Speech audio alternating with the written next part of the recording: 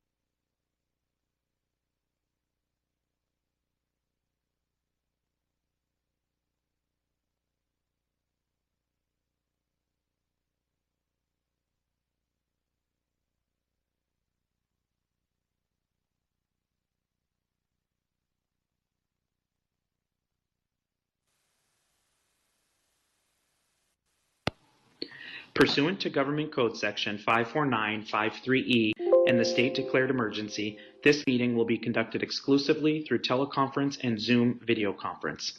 The COVID-19 state of emergency continues to directly impact the ability of the members to meet safely in person and presents imminent risks to the health of the attendees. Therefore, please be advised that no physical meeting location will be available. Please be mindful that this meeting may be recorded, as any public meeting may be recorded, and all other rules of procedure and decorum will apply for meetings conducted by teleconference or video conference. Live caption broadcasts of City Council meetings are available on Cable BTV Channel 33 and via Internet accessible video stream on the city's website. To access the meeting remotely using the Internet, join from a PC, Mac, iPad, iPhone, or Android device using the URL indicated on the agenda for this meeting. If you do not wish for your name to appear on the screen, then use the drop-down menu and click on Rename to rename yourself to be anonymous. To request to speak, use the raise hand icon on the screen. To join by phone, dial the number indicated on the agenda for this meeting and enter the meeting ID. If you wish to comment during the public comment portion of the agenda, press star 9 and wait to be recognized by the chair.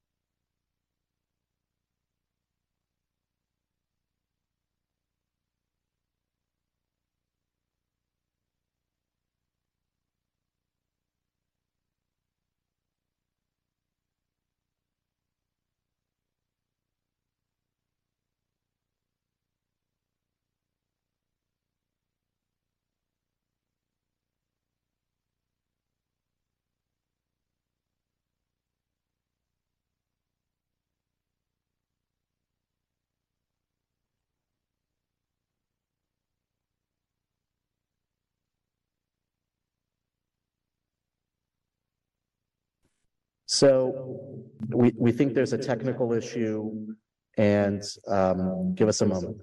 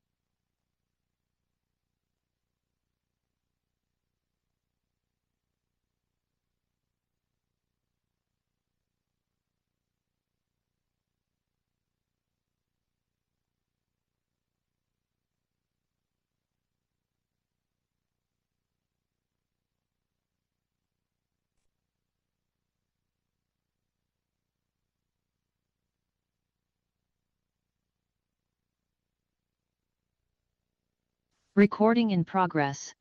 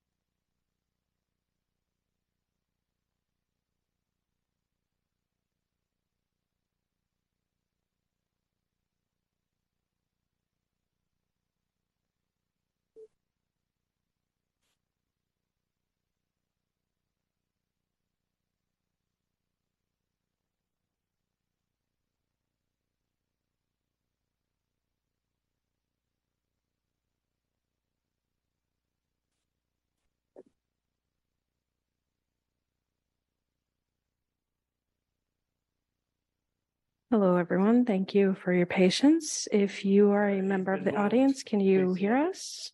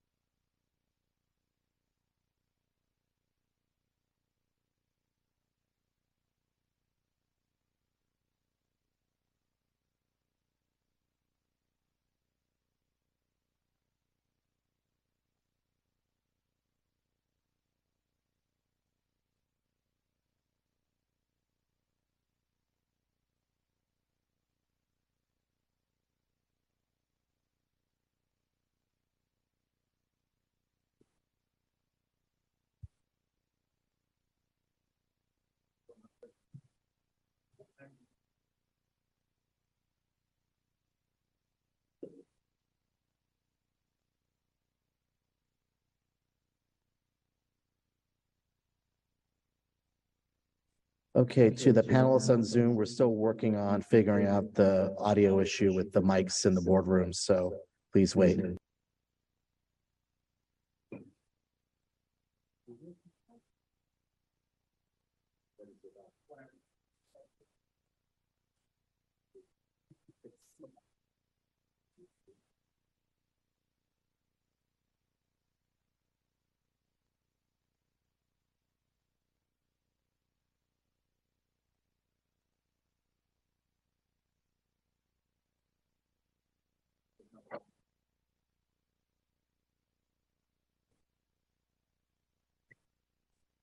To the panelists on Zoom, did you hear my call to order and playing the COVID announcement?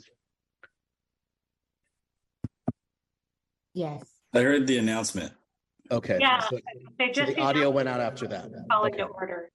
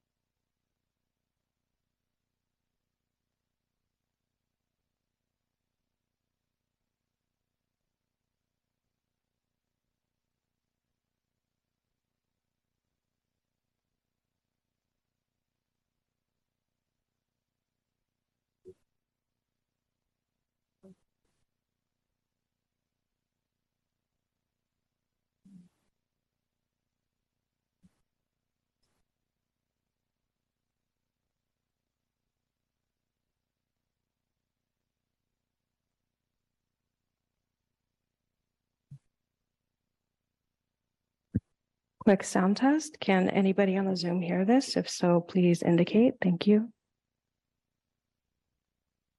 We can hear you. Okay, I think we're good to go. Thank you, Sarah and City Clerk team for helping figure out and fix that problem. So we had called the meeting to order. We played the COVID-19 meeting notes recording, and it's now time to call the roll. Councilmember Kesarwani, Here. Taplin, Present. Bartlett, Here. Harrison, Here. Hahn, Present. Wengraf, Present. Robinson, Present. Humbert, Present. and Mayor Arreguín. Present. Thank you. All members are present. Thank you very much. So this is a special meeting of the City Council to take up one item, item 1, to provide direction on addressing the funding gap to complete Measure T1 Phase 2 projects. Since this is a special meeting, we will not be taking public comment on non-agenda matters at this time, but we'll have a public comment period on non-agenda matters at the beginning of our 6 o'clock regular meeting. So with that, I'd like to proceed now to the action calendar. And item 1 is to provide direction in closing the $3.2 to $4.5 million funding gap to complete Measure T1 Phase 2 projects.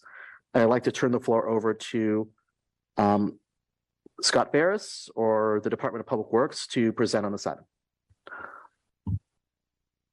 Thank you, Mayor and Council. I think we need to, before we start, we need to accept the supplemental. Yes, thank you. We received a supplemental material from staff for item 1. I move to accept the material for consideration. Second. Seconded by Councilmember Robinson. Thank you. This is a procedural motion, so I'd like to ask the clerk to please call the roll on accepting the material. To accept the material, Councilmember Kesarwani, Yes. Taplin, Yes. Bartlett, Yes. Harrison, Yes. Hahn, Yes. Wengraf, Yes. Robinson, Yes. Humbert, Yes. Arreguín. Yes. Okay, the motion carries. The material is now accepted and before us, and I'll turn the floor back over to Scott Barris, Director of Parks, Recreation, and Waterfront. Thank you so much. With me tonight is Liam Garland, Public Works Director, and a variety and members of our staff who make up the T1 team.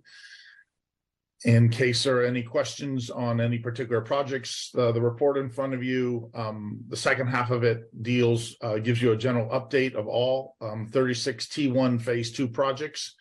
And the first half, it talks about our existing funding gap. And I'm going to cover that and start covering that in just a second. Liam, can you bring up our presentation?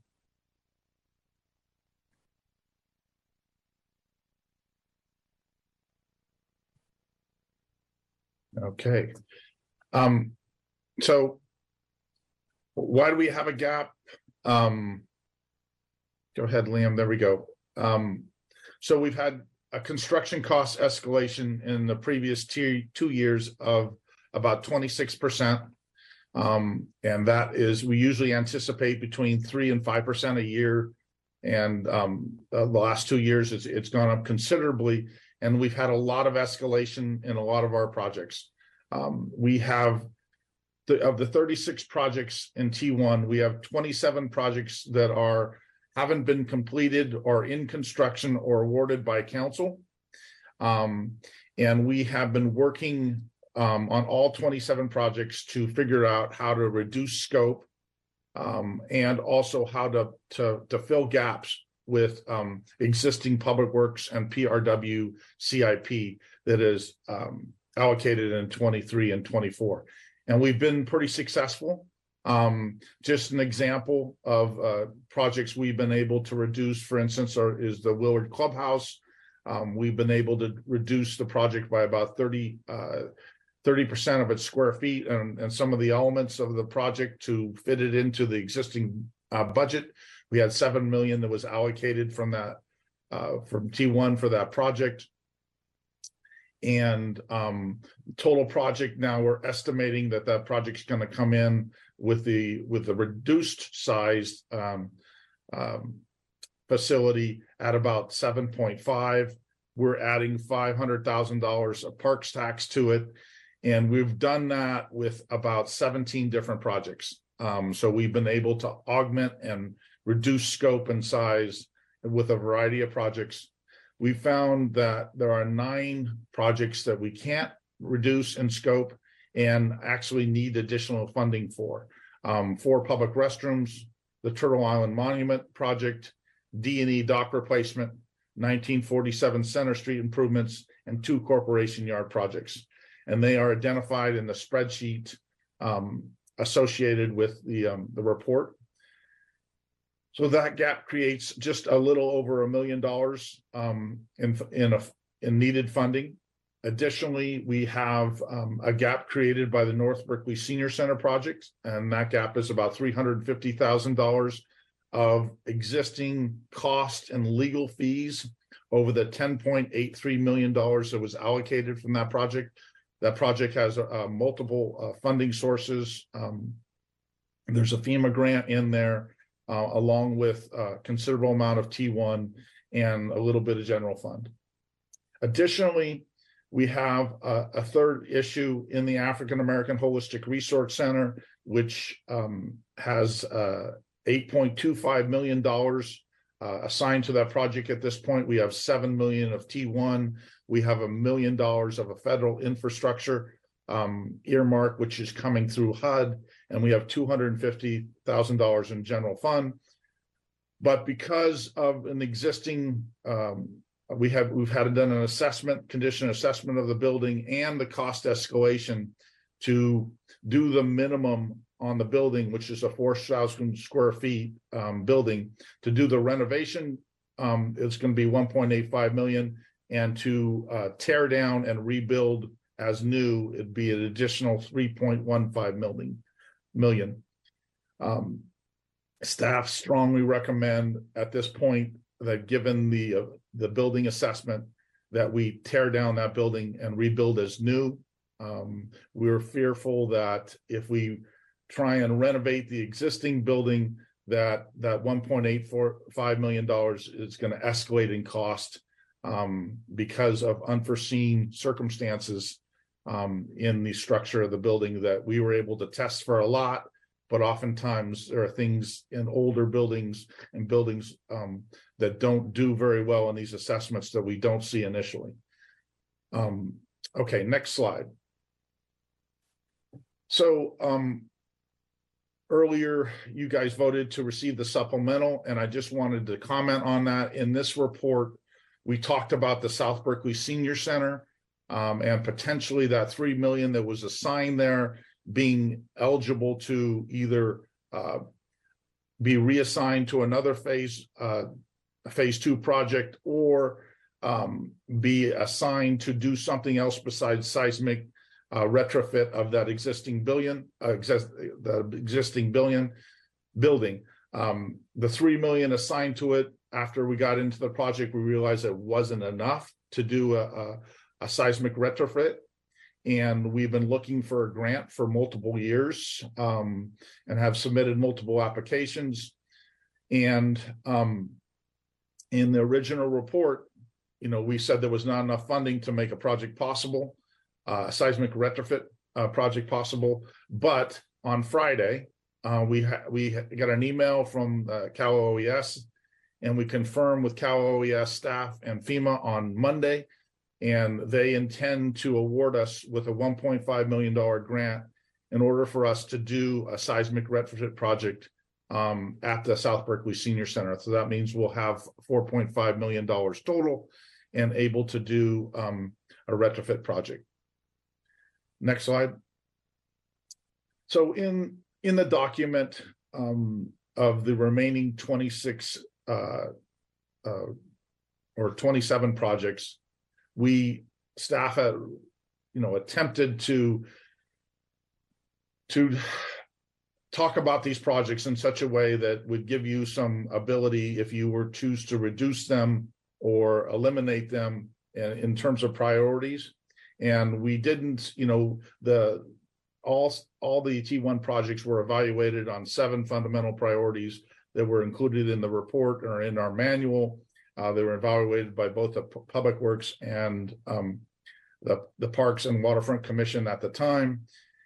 And so when we went back and started to review all these projects on that criteria, they all scored high, because that's why they were all chosen, because that was the criteria that with what they were chosen. So we added 3 new criteria to a possible way to separate out some of our projects. We identified all public restrooms, all public facing buildings, and all street projects, and did not include them in a possible reduction. And then we listed the remaining 7 projects that have not are not being in the process of being awarded or being constructed or are finished. And so of those remaining 7 projects, the budget for those 7 projects is $4 million. And to date, $270,000 of that $4 million has been spent. And if the project is stopped pretty much right now, there'd be $3.7 million available. To fund conceptual phase on all those projects, there's still about $3.7 million. And if we fund design phase on all those projects, there's about $3.5 million available. Okay, next slide. So some questions come up about T1, and I just want to talk about their considerations. First of all, the mayor and council has identified $100 million worth of projects between phase 1 and phase 2 projects. $35 million in phase 1, and then $65 million in phase 2. The mayor and council can add or delete from this list of projects.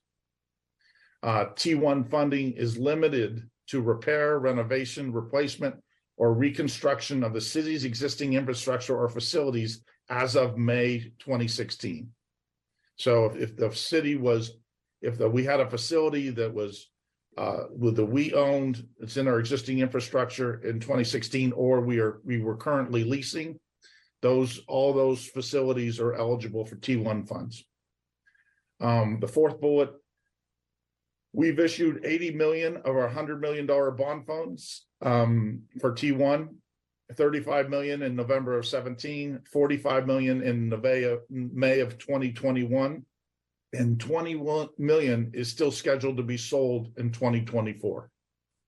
And the last bullet there is funding is required to be spent within 5 years of bond sale. So we've still got $20 million that is unsold. And when we sell that 20 million, we'll have another 5 years to spend those dollars. Okay, final slide. So possible direction for tonight. You can identify the gap from an alternative funding source. You can identify a partial alternative funding source and reduce T1 phase 2 projects to fill the gap. You can identify $4.5 million of reduction in phase 2 projects, or you can identify the funds we need in fiscal 23, which are the $350,000 for the North Berkeley Seizure Center. Those are for improvements in which we owe on currently. And then a part of that is you could direct staff to continue to proceed on all projects as originally identified, as long as other funding, the difference in the funding, about the 4.2 million, is made available in fiscal 24. And you identify whether or not the African American Holistic Resource Center building will be renovated or built as new, so the project design can proceed. So with that project, especially, I have you've awarded the contract to the architect. You guys have approved the architect, and the contract is sitting on my desk and unsigned until we determine exactly whether or not we're going to renovate that building or build from scratch. And so before we sign that contract, we want to be able to have that information so that we don't waste money with the architect designing multiple different possibilities. So, Mr. Mayor, that is my report, and both Liam and I are here to answer questions.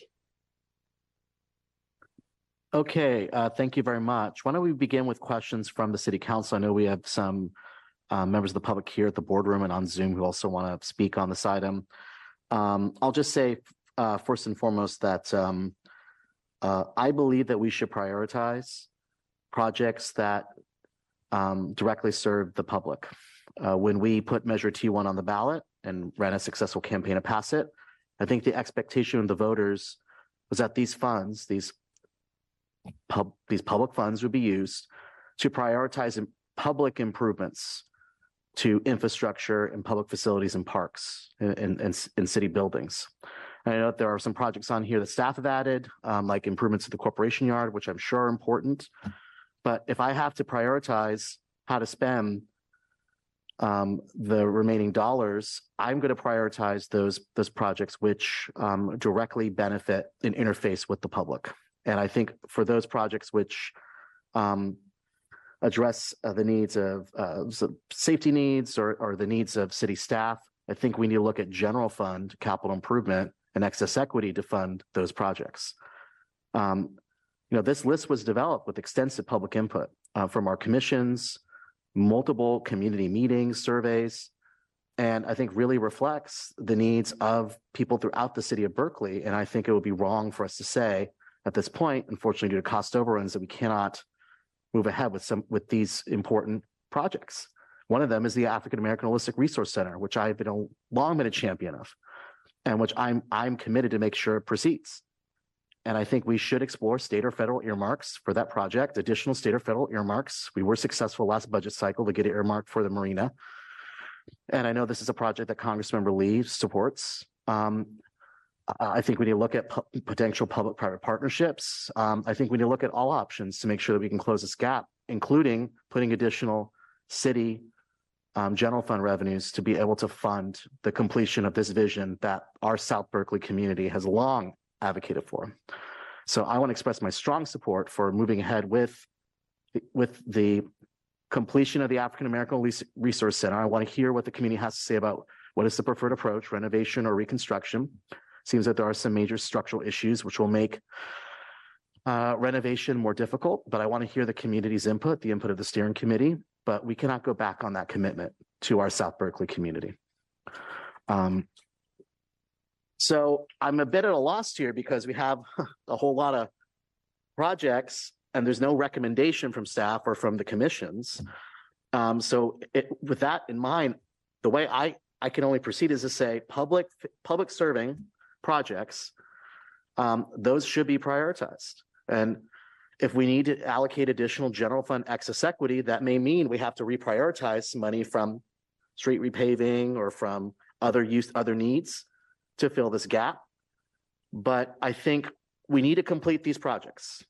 We certainly could not have anticipated over 20% cost overruns. We had, I think, a reasonable contingency, but we didn't anticipate these costs exceeding so significantly. And so if that means that we have to deprioritize certain projects to prioritize other ones the community has asked for, including the Turtle Island Monument, so much work has gone into that as well. We can't move back on that.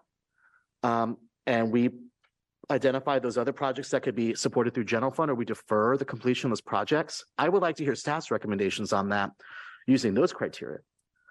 I don't think I'm in a position today to say, cut this or move this over. I'd like to hear staff's recommendations using those criteria for how we can prioritize those public serving, public facing improvements and projects, and how we can fill the gap for those projects for city facilities that could be supported through general fund. On the restroom, maybe we float general fund and we use UC dollars to backfill that.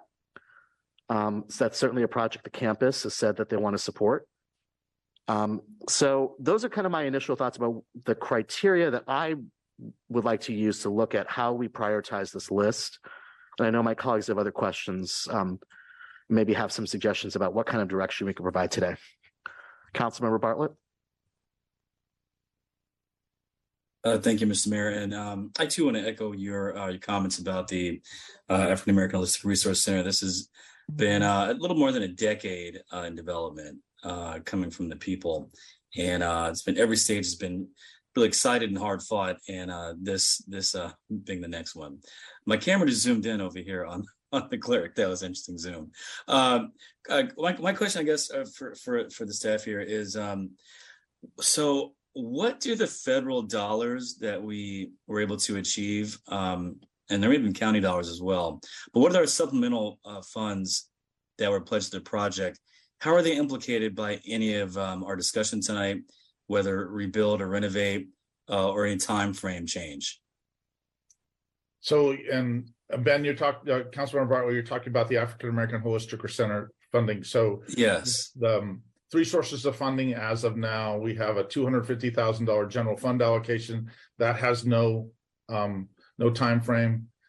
We have $1 million federal earmark, which we just literally found out a few days ago is coming through HUD to us, and we've been diving into that to find out if there are any time limitations, or it's unclear to this point. We'll probably know in the next week or two.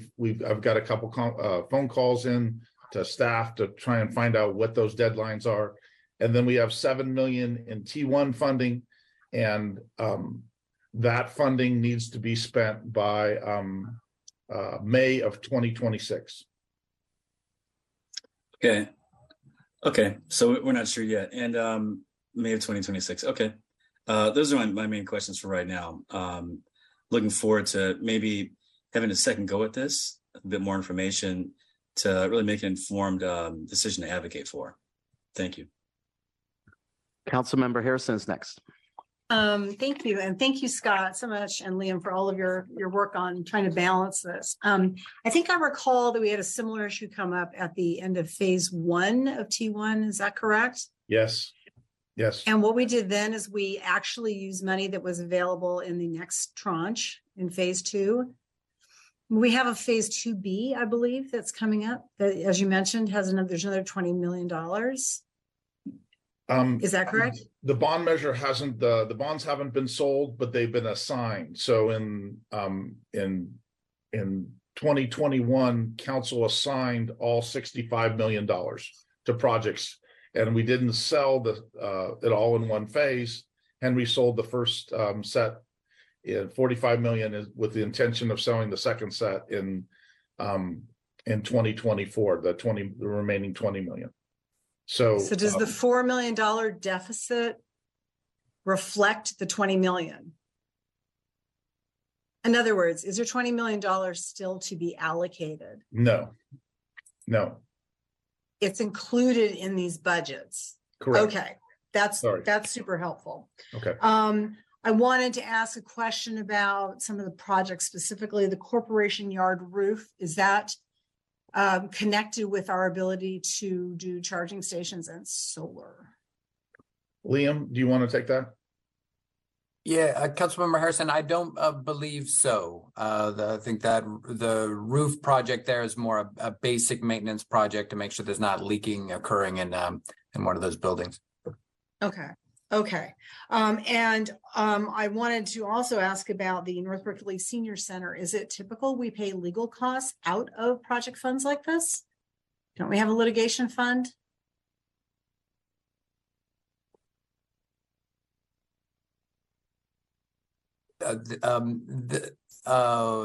Just give me one moment. These are legal costs are eligible expenditures of T1 proceeds. I don't think I'm familiar enough with the history in Berkeley to know whether it's typical or not in terms of where these the funding comes from. Could come out of the public liability fund, right? Right. Yeah. My experience is it's come out of both at different times, depending how large the amount is. Okay. It seems to me that in this case, as there's been a lot of back and forth on this project, which is in both my and Councilmember Castorini's district, I think it's mainly in mine, but I'm not sure where the line goes exactly. But I think that we should not be assuming we have to pay that at T1. So that would be an issue that I would raise with you. I also want to know on the public facing, why would you assume that the Ohlone project, Turtle Island, is not a public facing project? We just did a basic, we drew a line on public buildings that were public facing, streets, and then public restrooms. So yes, it's a public facing project, but we needed to draw a line somewhere, and so that's where we drew the line. Okay, it kind of reminds me of the Spangers project a little bit in that we as Westerners think of buildings as being the most important thing sometimes. This project is so important to the Ohlone, and I cannot believe how much time Director Ferris has spent coming up with this incredibly great design for this fountain. And I cannot vote to take the money from that. I also want to make sure on these projects that have matching funds that we're not risking the matching fund if we remove the general fund. I mean, the T1 project, fund. there is substantial matching funds. Yes. Yes, what I'm asking is, will we risk the grant from Caltrans over $600,000 by not incorporating this $300,000 for the fountain? We would. Okay, well, that doesn't seem acceptable to me, just like the African American Holistic Resource Center. We shouldn't be losing opportunities to do a 2-to-1 match for a really important community project. So I'm very worried about that suggestion. I wanted to also ask about generally the projects that are listed where you've indicated that no, they can't be reduced in scope. I think I can understand that you can't reduce the scope, but can some of this work be delayed for a time? For example, the 1947 Center Street improvements, that's our building. That's not a public facing building so much. I mean, some public, but not so much. I'm wondering why you haven't looked at what you can take out of that project or delay. That project, and Liam, I'll let you speak to that. That project, like any of these projects, can be delayed. So. Oh, okay. So, but you're saying you can't reduce the scope, but you can delay it. Is that what you're saying? Correct. Why can't you reduce the scope? It's things like carpeting, right? For the offices. Why don't we just do less? Let me jump in, Councilmember Harrison. On this project, one of the main building components at 1947 Center is the HVAC system. It's a really complicated multi-part system over there, and it's in need of replacement and upgrade, especially to make it safer. And it's not one of those projects that you can do a little bit at a time, or you can do phase 1, phase 2, phase 3. It's in one big swoop. Is that all of the 1.8 million for our buildings repairs? It's not all of it, but it's a good piece of it, a good chunk. I'd like maybe next time if we meet again about this for you to come back with more detail on that and what is included in that, because that's a pretty big chunk for a building that's not really a public. I mean, it's a public building, but it's not a library or a senior center or something that's used in that fashion. On the Marina D&E dock replacement, why is that not coming out of the Marina Fund? It potentially could. The Marina Fund has a large operating deficit. And so right now that project is funded by 3 different sources. It's 5.5 is coming out of the Marina Fund via a DBAW loan. So the Marina Fund will pay back $5.5 million of a DBAW loan. There's $500,000 that is funded by T1, and then there's another $1.5 million that's funded by the latest round of $15 million that we received from the Marina. So makes up the $7.5 million for the existing project. Do we have a balance in our capital improvement project budget? It could be used for some of these projects. That would be a question for Dee or Henry or Tanya. I'm not sure if there is a balance in the CIP project. I guess my other question is too, we can't really just look at T1 in itself. We also have the capital improvement project. I'd like to see a similar spreadsheet for that as with this, that says this is where we're at on these CIP projects. Maybe one of them can be delayed. I think we're only looking at half of the picture. So if we do have another meeting as suggested by the mayor, perhaps we can see a spreadsheet of those. That would be great. And then my last finance question is about the interest earnings on the T1 bonds, the amount that has not yet been utilized. I believe we had about a $30 million balance in June of 2022. Are those interest payments going to T1? Yes, they are.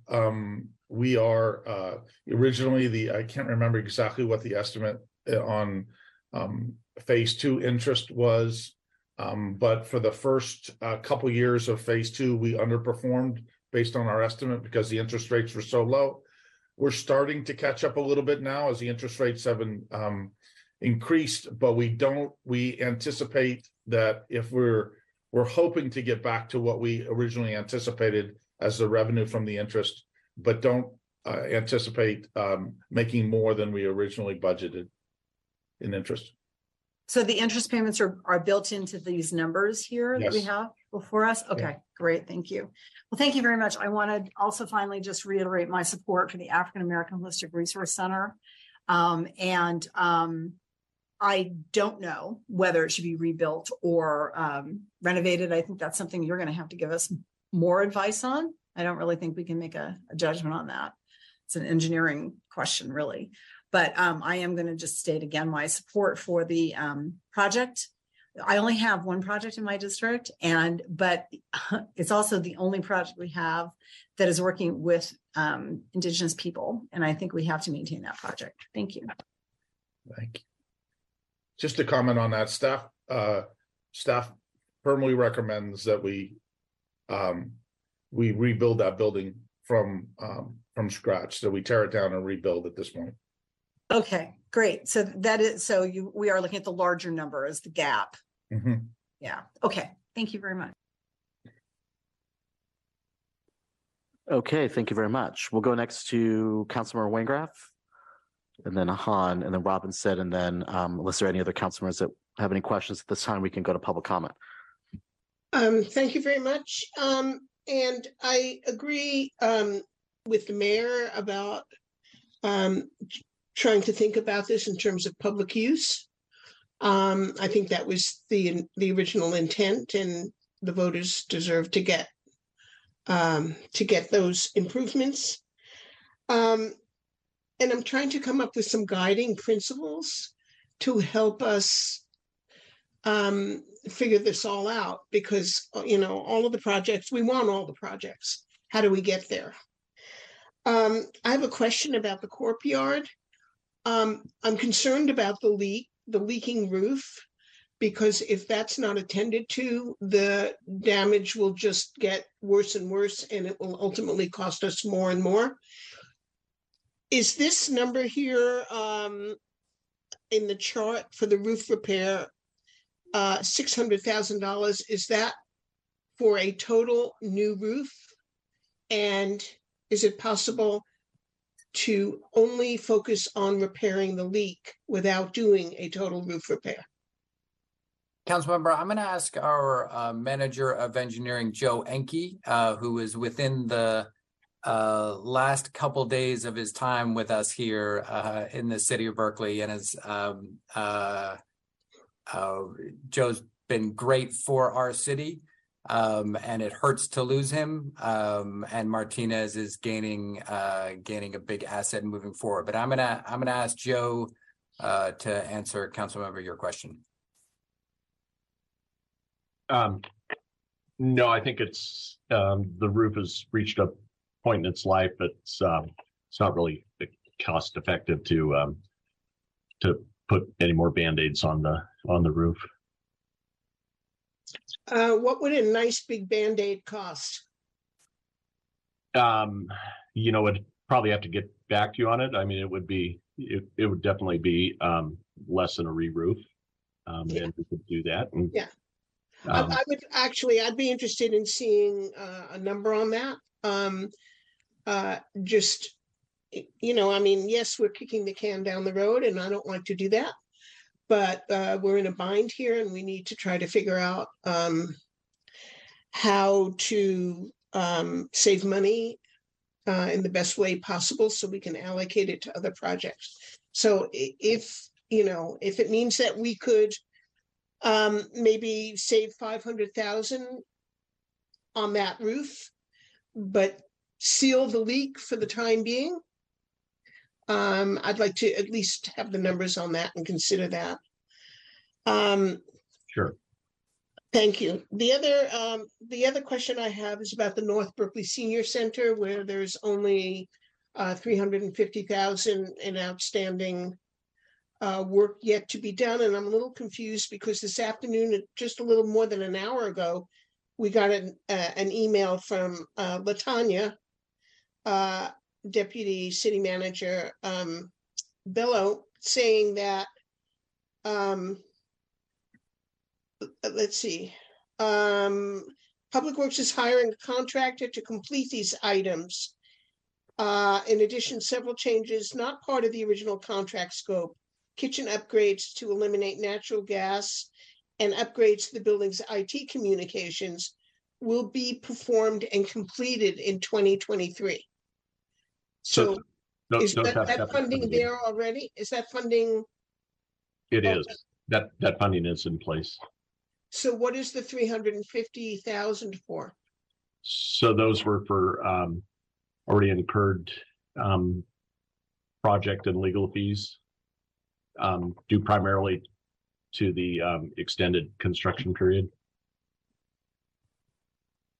Okay, I didn't understand that. Okay.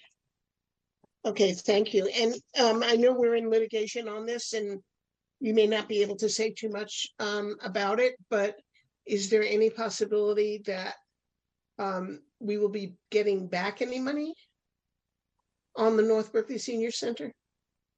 I'm going to interrupt for a moment. I think that's a conversation best for closed session. Okay. Or for at least a future report from staff in closed session. Okay. Okay, thank you. And then my other question is, I was trying to remember, we recently, a couple of months ago, got a report on our excess equity, the November report that I believe we got from Ms. Fredrickson, and we had excess equity. And was there anything there that was unallocated?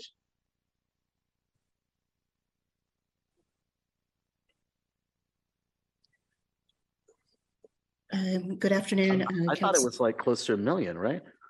That is correct, Mayor, about 1.3 million.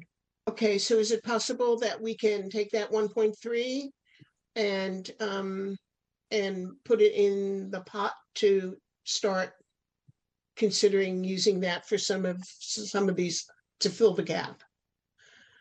So that's one suggestion that I have. The other idea is, because this funding, and I agree with Councilmember Harrison, we really shouldn't upset anything that has matching funds or grant funding associated with it. We should try to keep leveraging our dollars. So we should look at everything in terms of what has matching money going into it and not disturb that.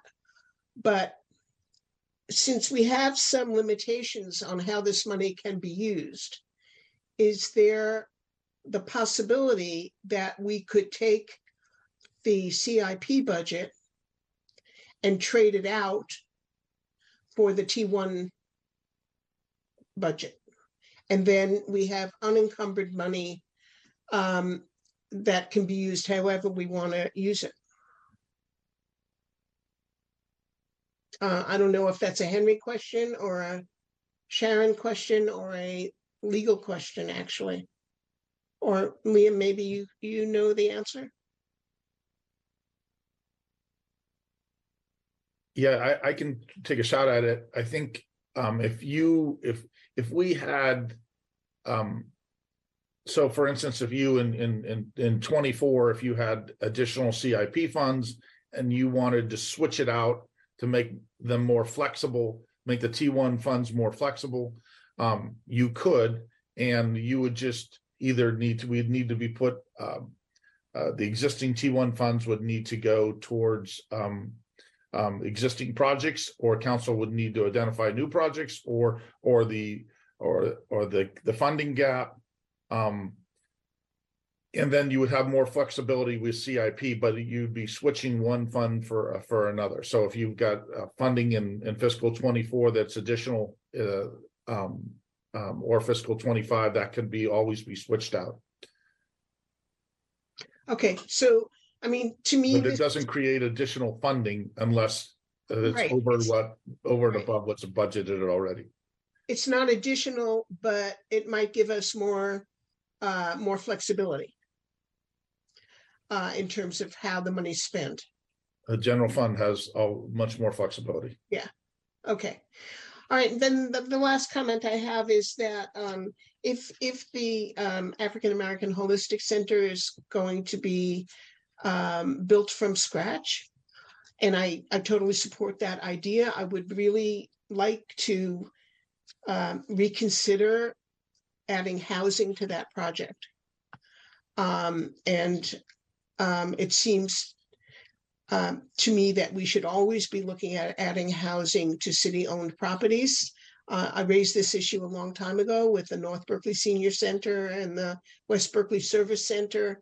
And here we are with some city-owned property, and I really think that it's something that we should consider.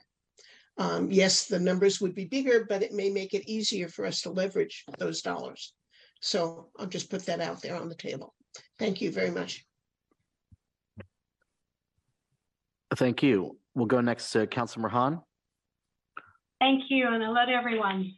So I also agree with the mayor that we really need to be looking at public-facing projects and doing everything that we can to make sure that those projects happen. I do want to say that projects that are kind of internal, that go to safety and well-being, even if it's just for our staff, are very important to me. I see that there's a project down at the, not at the transfer station, at the courtyard that includes some improvements that are about safety. I don't want to skimp on that. Also, the HVAC in the Civic Center building, it's not an extra, especially given what we know now about transmission of disease. I think it's pretty critical that we improve the HVAC. So life safety for the people who work for the city is also something that I don't want to skimp on. Of course, I have to say that this kind of Rubik's Cube, it really is a Rubik's Cube. It feels very difficult to manage. Obviously, if there are projects where, yes, we can leverage other money, but even if we can think creatively about other sources, whether it might be excess transfer tax dollars, what are our projections? What is it looking like? We had a lot of money come in last cycle. Are we going to have excess transfer tax money? We use that for single capital projects. Is that a place where we can get some money? Are there some priorities that council has already funded that have been delayed due to COVID and staffing issues, where we could take some money from those with a promise to fund them a little later when we have the capacity to carry them out? I think I want to think very creatively about which projects could be delayed, and what other sources of funds do we have, not just outside sources, but what can we do internally to kind of look really carefully at things that we've already funded or windfall funds that we think may be coming in, and go ahead and make those changes as well. I don't think I will be ready to vote on this tonight. I'm just going to say that I'm imagining that maybe we'll give some direction to get maybe additional study or additional kind of ranking or recommendations based on the feedback that you get. I want to say, though, that the African American Resource Center is an absolute non-starter for me. I I would need to be convinced that programmatically it was better to wait for me to forego moving that project forward right away. I don't know intimately all the details of the project. I'm wondering if, I mean, a center is a place, right? So this is about place, but it's obviously about services as well. And so I want to know, can we launch the services regardless of what options we go for here, whether we move forward right away with renovation, we move forward right away with a tear down and a rebuild, or we decide, you know, that there are really good reasons to delay it. I want to get the programming going right away in temporary space, however we can do that. I don't want to wait for the building to start building the program. To the question of the building, I was going to make the same question or sort of remark as Councilmember Wengrass. If we could get affordable housing at this site, I would want to hear about that. I would want to know if there is a bigger project that we can do that includes and amplifies the resource center that would also include housing. But I'm really only interested in that if the council members, you know, who are the leads on this, want to see a bigger project happen or see a way to start the services while a bigger project happens. So, but I guess the bottom line for me is we have seen the numbers around health disparities and quite frankly, disparities on every single scale between the African-American residents of Berkeley and everyone else. And I don't think we can keep waiting. This is overdue by hundreds of years. And so I am not going to easily let go of that as a top priority for the city. If we need more money, rather than take this money away, I would rather say, let's hold the money we have, and all together, we need to really work hard to find the money that's needed. And I am ready to do that. I'm ready to look at other projects that aren't T1 projects, look at other money, potentially forego things in my own district. This is way too important. Last but not least, just looking at the chart at the back of the packet, I really was just scanning large numbers that don't have other funds that to my imagination we might lose. And there's one number that seems, which is street, T1 street contribution to annual street paving improvement. And it's like about $7 million. And I don't know if that is money that gets spread over several years, or if that was intended to be a one-time bump to our paving project. But again, you know, we could, if we have extra money from transfer tax, we already have allocated some additional monies to street paving. Maybe we can find other sources or funds, or move some projects around, like delay them by a year or two. Paving, that's a good amount of money to support the African American Holistic Health Center. And I would really like to better understand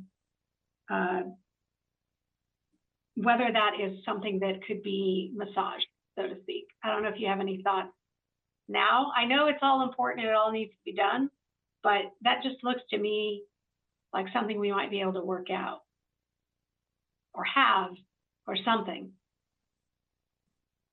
Liam, you want to speak to that? Yeah, it would take some difficult thinking, and that is because that T1 contribution is what the adopted 5-year paving plan is based on. And so unwinding that, it would get complicated fast. It also would mean not funding some potentially near-term construction projects like the South Side project, like the Hopkins Corridor project, like potentially the MLK Quick Build projects like that that might benefit from, that are benefiting from some of those other transportation funds, if that makes any sense. Yeah. Well, I mean, I think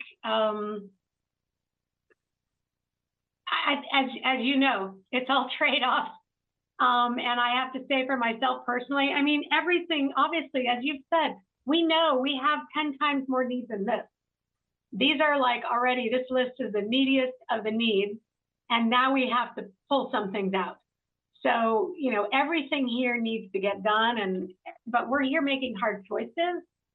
And I really think that we have allocated additional money to paving, and we have every year we have the potential. Have we ever not gotten more money in transfer tax revenue than we budgeted? I can't remember a year when we did. I mean, I would be ready to commit some funds from other sources for something like that. And again, you know, I mean, I think there's a couple of other things here that are big numbers that don't seem to be leveraging other funds. A lot of them are restrooms. Some of them are small numbers. Some are bigger. I'm a huge proponent of restrooms. I don't know if some of these things can be delayed or if we can find other funding, but I really would not delay the African American Holistic Resource Center and the Turtle Island project over some of these other things that I've touched on. So thank you. Okay, Councilmember Robinson and Taplin, and then I'd like to suggest we go to public comment and then come back for further discussion and action. You got it. Thank you, Mr. Ferris and Mr. Garden and your respective teams. First, I really want to celebrate what great news the supplemental is. Really relieved that will bring the South Berkeley Senior Center project on track, and really appreciate the opportunity you've given us for council and the public to engage in this discussion. And it is such a heartbreaking discussion to have, to go through the list of projects funded by this measure, approved by the voters, talking primarily about reduced scope and delays. Close to me in my district, of course, is the Willard Clubhouse. Even with the scope reduction, I'm so glad the project is moving forward and we'll have a new and refurbished home for our after-school care programs for students from every corner of the city. But all the same, we're having the same conversation about reduction of project scope across the city, and it's incredibly painful. With regards to the African American Holistic Resource Center, I really want to express my gratitude to staff for keeping us up to speed on the status of the project and charting a path forward, and my gratitude to Congresswoman Lee for the federal funding we were able to secure, and to the advocates in the room who are here for the project today. I really look forward to hearing from everyone, but it seems clear to me at this junction that replacement of the existing structure is the most responsible choice to ensure the success of the project, and hopeful that we can provide direction on that today. I want to speak briefly to the mayor's comments about the Telegraph Channing garage restroom, actually the standalone restroom just outside of it. Of course, it's a project that's a long time coming and is now nearing completion. Mr. Garland, I believe it's actually out for bid right now, if I understand correctly. But in that vein, as the mayor was proposing, if it's possible without delaying the project, since it's already out for bid, to fill that funding with general fund monies that we could plan to backfill with UC settlement funds, if that would free up more room within the T1 bucket to help us close the gap for other projects that we want to keep on track, that's certainly something I would support, and I hope we can explore doing that. With regards to the North Berkeley Senior Center, we've been hearing about the challenges with this project and its legal costs for some time. I had the same question as one of my colleagues, Councilmember Harrison, would suggest if it's possible to consider finding a path to meet those legal costs outside of T1 so we can prioritize it for actual project costs. I'll say at a high note, I feel very strongly that we should prioritize the actual T1 monies for improvements that our residents will really directly feel, public-facing projects to improve the public realm, which unfortunately may mean delaying or deprioritizing some important projects to the city organization and to us. and to our staff, which brings me no joy at all to say, but we have some incredibly difficult choices to make. And I think that set of prioritization will make sense. It feels essential to fulfilling the mandates of the ballot measure and essential to our credibility when we ask our residents for support in the future. So I would also urge that we prioritize opportunities where there are matching funds at stake, and really at the risk of invoking a sunk cost fallacy, I feel it's incredibly important that we hold on to projects where we have already enjoyed significant momentum. The Turtle Island Monument project, for example, it's not only a project of significant importance to our residents, but a project where we've already spent a third of the project budget. So I hope we can do what's necessary to keep it on track. I hope all the feedback you're hearing from council is helpful. I feel very ready to provide direction on full replacement for the AAHRC, but to the bigger question of how to close the T1 gap, I hope you're hearing a clear ask to prioritize public-facing projects to the extent possible, and a request for more information about the creative financing strategies we've heard about tonight to try to find additional resources to close the gap on committed T1 projects. But I'm not sure how much further we'll be able to go than that. Thank you, appreciate it, and deeply appreciate all the work that went into providing the spreadsheets that have made it very easy for us to digest this information. Thank you. Councilmember Taplin. Thank you, and thank you, Directors Ferris and Garland. I join my colleagues in their strong support for the African Holistic Resource Center. I will also be supporting the full replacement. I wouldn't be able to support taking money from streets to fulfill the shortfall. I don't yet feel prepared to consider capital changes to the capital budget. I think that's something that perhaps the Fights Committee should discuss. But I do support moving forward, and I agree with Councilor Hahn about the need to launch programming, perhaps a temporary location. And on the restrooms, I do think that those are a critical public need. Those are my remarks. Thank you. Councilmember Kesarwani. Thank you very much, Mr. Mayor. Thank you, Director Ferris, for the presentation. And I just wanted to focus on Table 1, because if I understand correctly, that is your recommendation, correct, of how to close the gap? It's a possibility of how to do it. It's not staff's recommendation. Okay. I think we can come back with a very firm recommendation on what we do, but we struggled with this as you are, and in determining where this is going to go. And so we just attempted to draw some lines as staff. And so we drew a line on public facing buildings, public streets, and public restrooms. And then everything underneath we put in those 7 in that table. So, but that is, as I say in the report, it's not the staff or the city manager's recommendation. It's just an example of where we could draw a line. Okay, so, and I know you did the best you could, and you didn't really have an easy choice here, but I did want to ask you about the Ohlone Park lighting project. That does seem like it is something that is public facing, but you're saying, okay, so this is, but it's not streets and it's not a restroom, but it is a public facing facility, you know, the park. So is that somewhat similar to the Civic Center Turtle Island, where I don't know, those two in particular, they just don't seem to meet the criteria in my mind. Okay. But did you have other reasoning that you wanted to share for those two? No, I mean, ultimately we can draw the line anywhere, but we wanted to draw a line such that we gave you enough to cover the gap if needed. Okay. So it's maybe what's driving those two are the dollar amounts and needing to get to, you know, the 3.7 million perhaps. Okay, well, I don't want to put words in your mouth, but okay, all right. So, let me just say that I think this is a reasonable starting point for us to try to figure out how we can close the gap. But I would ask, I don't know if we are going to take a vote tonight, because I know some said they wanted more more information or more time to consider. So let me just, in the event that we don't take a vote tonight, let me just offer some thoughts here. One is there a way to reduce the scope of the Ohlone Park lighting project without completely canceling it? So that would be one thing to consider. I do want to second the point that Councilmember Harrison made that the Civic Center Turtle Island Monument is leveraging outside funding. That seems to be important.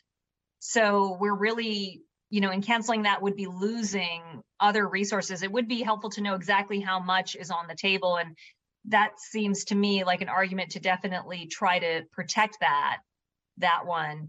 And then I actually wasn't clear on what the bollard conversion to landscaping project was for this 150,000. Could you explain that one, Director Ferris? Yeah. Or Director Garland? I'll turn that over to Director Garland. Okay. Councilmember, the idea here is to take the bollards that are currently existing at a few locations and run pilots where we might be able to turn that into greenscape. So still serve a traffic function, but also have more green, potentially a green infrastructure component to those areas. Okay, and there's no matching funds associated with that. Okay, so it seems like that is. Oh, go ahead. Let me correct something. I shook my head as if there were not matching funds. There's not exactly matching funds, but for locations where we would install green infrastructure, we could use our stormwater fee funds to help contribute to the green infrastructure there. Okay, so that seems like one that we may have to keep on this list for elimination. But in any case, I would say that on the courtyard, I think Councilmember Wengrath had a good point about, being mindful of whatever repairs we need to make to avoid future growing costs. Obviously, we can't just neglect a leaky roof, in the winter. So I know you're just saying cancel all of this. That's what table 1 is showing. And I would just ask if that's really doable. Is there anything that we need to hold back and do because it's going to lead to greater costs later? That would be my question there. And I do want to note that if we just delay the courtyard line items here, that's 2.7 million, if I've done my math correctly. So that means we're about 1 million short then. That seems like a 1 million figure seems like something we could try to cover with general fund. I'm not comfortable saying, the full 3.7 million we would cover with general fund. And I also have to state that I do not support taking money from streets, particularly streets that are already in the 5-year paving plan. To me, that is a public facing benefit. And we have to make sure we pave the streets, because if the delay leads to, that's a case where it does lead to increasing costs, exponentially growing costs when we delay street paving. So I will leave it at that for now. And I look forward to the public comment or maybe Councilmember Humbert is going to go next, but I'll leave that up to the mayor. Thank you very much. Councilmember Humbert, and then Bartlett, and then I think everyone will have had the opportunity to speak. So let's go to public comment. Thank you, Mr. Mayor, and thank you to our staff who just made the presentation. These are really difficult decisions to make. These Phase 2 T1 projects are all great projects. They were heavily vetted and ranked by 2 commissions and went through a really extended public process. I was on the Public Works Commission for the final rankings, and I was really impressed with the good work that commission did, along with the Parks Commission, putting together this list of really, again, top-notch projects. I have to agree, I think, with the mayor and some of the other council members that we should prioritize the public-facing projects, whatever those are. And I know there's some vagueness around the edges. folks have addressed, but things that the public are directly invested in and are waiting for and have reasonable expectations will be done. And I think we need to prioritize those, along with the projects where we are getting matching funds from other sources. That's critical. We don't want to waste opportunities. I want to plug the Willard Clubhouse for the same reasons that Councilmember Robinson did. It's going to be a wonderful project. I've looked at the design. I've walked around and seen where the new building is going to be located. It's going to be, it's really an equity project. It's going to serve after school programs for kids from all over Berkeley, and particularly the south side of Berkeley, which is South Berkeley, which is critical. So I want to plug that. I do think that we shouldn't be removing any money from our paving budget for the reasons articulated by Councilmember Kesarwani. We take money from the paving budget, we're just going to have to pay a whole lot more money later as the streets continue to degrade. And I also agree with Councilmember Hahn that, if there's going to be a delay in the African American Holistic Resource Center construction, and it needs to be totally rebuilt, that it would make sense to see if we can't start launching the programs as soon as possible in rented space and in alternative space that can move into the brand new space once it's constructed. So I thought that was a really, really interesting and meritorious proposal. So I look forward to public comment as well. And I really appreciate all the work staff did on this. Thank you. Thank you. Okay, we'll go briefly to Vice Mayor Bartlett, and then we'll proceed to public comment. And thank you. Thank you, sir. I just wanted to, for the record, for my colleagues and everyone listening, regarding Councilmember Wingraff's suggestion around combining housing with the African American Holistic Resource Center, we did consider that. And if I remember correctly, we're advised that it would not work because T1 is somehow prevented from mingling with housing. And then, of course, now, even if there's a legal workaround to that, which I'm not sure there is, the failure of Measure L would add undue delay to it as well. So those are the 2 points. Thank you. Okay, I think this was a good initial discussion. We look forward to hearing from the public here at 1231 Addison and also on Zoom. We're going to go first to speakers here at the boardroom. So if anyone here at 1231 Addison would like to kick off public comment, please come forward to the microphone. And thank you for joining us this evening. Look forward to your comments.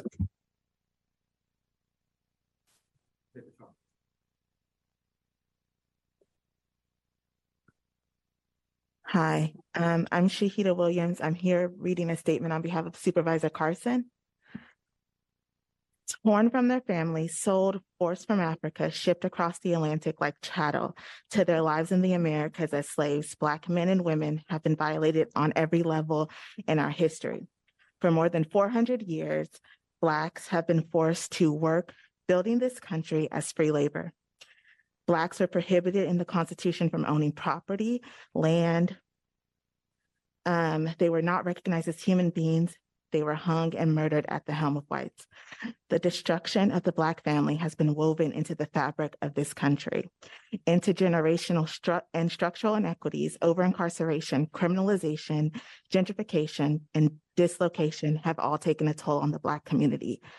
I begin these comments with a brief and overview of the lives and outcomes of Black people, because this is the direct link to trauma that exists in the community today. And it is critical. Need is real. The critical need is real for culturally appropriate mental health services. I, along with our beloved Barbara Ann White, Dr. Wade Nobles, and a cross-section of Black mental health professionals have met for over 25 years on the serious need of Black mental health providers and the lack of services and resources in the city of Berkeley and the county of Alameda. For the last 11 years, I have continuously met and fought for culturally appropriate mental wellness services and the need for a central place in Berkeley and Alameda County for Blacks to receive the services. 3 years ago, after many years of struggle, Black the Berkeley Black community, the city of Berkeley, and your council came up with a site on Alcatraz in South Berkeley to provide Black people culturally appropriate wellness services. Throughout this time, I've talked to Berkeley elected city managers and staff regarding this project. Given the history in this country and the continuous collection of data verifying the need for real mental health services in Berkeley, Alameda County, and California for Black, it angers me tonight that you would consider abandoning this project. Just one more. Congresswoman Lee has been at the table of our discussions and has earmarked $1 million for the project. The last 3 years, Barbara knew I too had made a commitment of $1 million for this project, which leaves the budget gap for the African American Holistic Resource Center for $2.5 million. This is a minuscule amount given the history of Blacks in this country, and which I previously referenced. I implore the City Council, City Administrator, and supporters for health and mental wellness for Black people to identify this resources to fulfill the $2.15 million gap. Doing this will demonstrate that you are serious about addressing the Black mental health disparities, and it's a small part in attempting reparations for the communities in Black Berkeley. Thank you. Shadida, thanks for joining us today. And, we're going to vote after we have public comment, but please tell Supervisor Carson that I am 100% committed to make sure we get the African American Holistic Resource Center built and open and programmed and supported and resourced, and really appreciate his long-standing advocacy and partnership with the City of Berkeley on this project. Thank you for being here. Okay, who would like to go next? Public comment.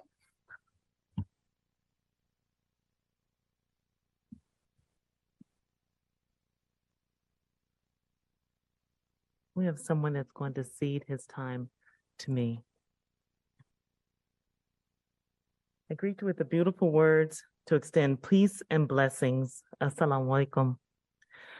Mayor, members of the council, Madam City Manager, my name is Haja Babalawa Kwanele. I come to you as a Berkeleyan and one of the project leads of the African American Holistic Resource Center. The HRC is a grassroots movement dedicated to closing inequities in all social determinants of health and to make positive change in the city of Berkeley. The HRC organizers are a dedicated team of volunteers working tirelessly on nights, weekends, and holidays for the past 12 years or more to improve the quality and preservation of human life for all citizens in the city of Berkeley, particularly in the African American community. It is on the behalf of this team and the family and the friends who love the late Barbara Ann White that I come to you today. We were moved by the City of Berkeley proclamation for Barbara, particularly the section that reads, quote, "The City of Berkeley leadership, council, and mayor do hereby declare to continue the efforts to address racial equity and belonging by continuing to provide support to the African American Resource Center," unquote, and for declaring November 8th, 2022 as Barbara Ann White Day. We thank you. In addition to Barbara's passing, we take a moment to highlight the names of others who have transitioned and who have dedicated their lives to the HRC goals for equity in the city of Berkeley. Ms. LaSalle Griffith Redmond, who transitioned 2 months before Barbara, a young woman, Maurice Norris, who transitioned in 2014, and most lately, Ms. Mary Butler, who transitioned earlier this month. The city has indeed lost great social justice leaders, and heaven has gained beautiful angels. Many of you may not know that Barbara and members of the team have endured grinding, painful experiences of racism and hateful words from some members of the City of Berkeley community over the past 12 years while developing the HRC, which has taken a very heavy toll. However, we have also been blessed and touched by the overwhelming show of support and love from the larger community in Berkeley and across the country from all races and backgrounds that have praised our efforts. We have been contacted by other jurisdictions to seek advice and direction in developing their own AHRC for their communities. We're grateful and moved by such support. Today, we ask you to move to provide full funding for a green, state-of-the-art building for the HRC, and not to stop there. We invite you to personally join the efforts in the preservation of human life as HRC Council of Support members. Join us to learn how the HRC fits into the City of Berkeley Strategic Plan, the State of California Roadmap 2030, the Global California 2030 Initiative, and the United Nations Sustainable Development Goals. We thank you for your time, and we thank you in advance for your support. Assalamu alaikum. Thank you. Thank you very much. Are there any other members of the public here at the boardroom who would like to speak on this item? Yes. Thank you. And thank you, Mayor and council members who are in support of the African American Holistic Resource Center. I don't really need to say much more than the two previous speakers, but I do need to speak to what I heard here tonight that is very disturbing. Patronizing comments to make changes to this project that has just been expressed, been working over 25 years, very intimately for at least 12 years in our community. To then at this moment claim to care about the Black community and want to make changes to a heartfelt project that has been worked on for years and years, and not take and honor the lead of the Black community and leadership and health professionals who have been spending their life and time, as Babawa has said, nights and weekends and time and community gatherings, to sit here and try to explain away funding possibilities and access. And we're talking about human life, human people, a part of this community, part of this country that has been used and abused for centuries since the beginning of its generation. I'm appalled to hear that we still hear double talk in our politics in Berkeley, of all places, that we support Black leadership. You support the African American Holistic Resource Center as presented and supported by the community and created by the community and all of the supporters such as Barbara Lee and Keith Carson. I think that we need to call that spade a spade. We're not going to sit here and be patronized by the rhetoric to claim that people care about the Black community and candy coat and sugarcoat and twist the truth. Support the African American Holistic Resource Center, and thank you for supporting it, those of you who are, and please provide full funding for the 6,000 square foot green state-of-the-art space.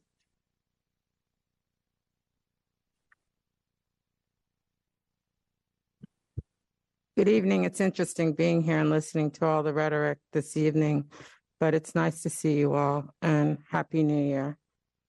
The City of Berkeley should fully fund the African American Holistic Resource Center. Council members that were interested in changing this, sadly, pink people, as Ms. Ritchie would say, always try to take over and change things last moment.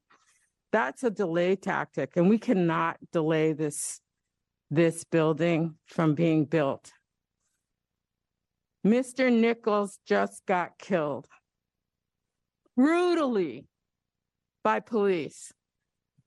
We know Berkeley's PD isn't much better. They do have a problem with racial profiling. The Black population in Berkeley is decreasing. But we have an opportunity to bring people back with the equity for Black Berkeley. And we need to heal from all the freaking trauma. I know I was traumatized being on the council and dealing with all the racism that happens in Berkeley for no reason, just because I wouldn't fall in line and do what y'all thought I should be doing. We all need to heal from the trauma and the racism and the classism and all the isms that are keeping us back. Don't change this now. You need to make sure you have the money because you have the money to do all the things that you want to do with it, like increase salaries of people that aren't even doing what the people in Berkeley want them to do with that money. So please, fully fund this. Don't delay. Don't change. And step back and let Black people lead where we need this right now in 2022. 2023. 2022 was revealing. 2023 is for healing. And the African American Holistic Resource Center is one of those ways to start that healing process for Black people. Thank you. Thank you. Are there any other speakers here in the boardroom on this item? Yes, ma'am. Good evening. My name is Cheryl Havens, and I would like to read a letter to the honorable members of the Berkeley City Council that's been signed by residents of Berkeley. Dear Berkeley City Council, I'm writing this letter as a citizen who is in full support of the construction of a green state-of-the-art 6,000 square foot African American Holistic Resource Center facility in Berkeley. The city's commitment to providing the GAP fund to move forward with the plans to construct the African American Holistic Resource Center will address some of the historical harm, racial, and wealth and inequities and disparities that the Black community in Berkeley suffered during the decades of discrimination in the city of Berkeley. Berkeley's health status reports outline the historical extent of inequities and disparities in the city, which have led to negative health, mental health, social and economic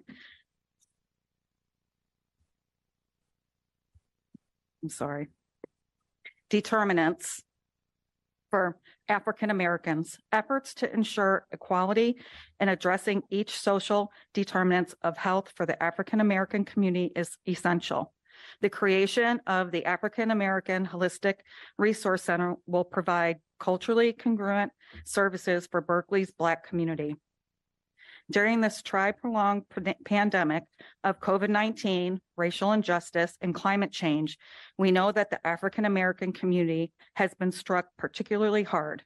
Unfortunately, what we do not know are the long-term impact that these issues will have on the African American community, particularly here in Berkeley. Based on the City of Berkeley's 2018 Health Status Report on page 117, I quote, in spite of this marked decrease, the age— Please continue. Thank you. The age-adjusted mortality rate for African Americans is twice as high as the mortality rate for whites and is higher than the population overall, unquote. This disparity has remained unchanged throughout these years. History is our lesson. It tells us as a community that positive change has to happen. The African American Holistic Resource Center is that change. Berkeley has had many firsts in providing the GAP funding to move forward with the design plans and construction of the African American Holistic Resource Center building is one step in the right direction. These efforts will lead to changes that our city needs and deserves for the African American community. We believe the development, creation, and ongoing financial support of the African American Holistic Resource Center is a win-win for all Berkeleyans. I want to be on the right side of history. Therefore, I'm making my voice clear. I'm in support of the African American Holistic Resource Center. And then we have this letter that's signed by community members. Thank you. Would you like to give a copy of that to the city clerk for the public record, or you want to hold on to it? Okay, thank you. Thank you so much. Is there anyone else here at the boardroom who would like to go next for public comment? Mr. Edin, good to see you. Happy New Year.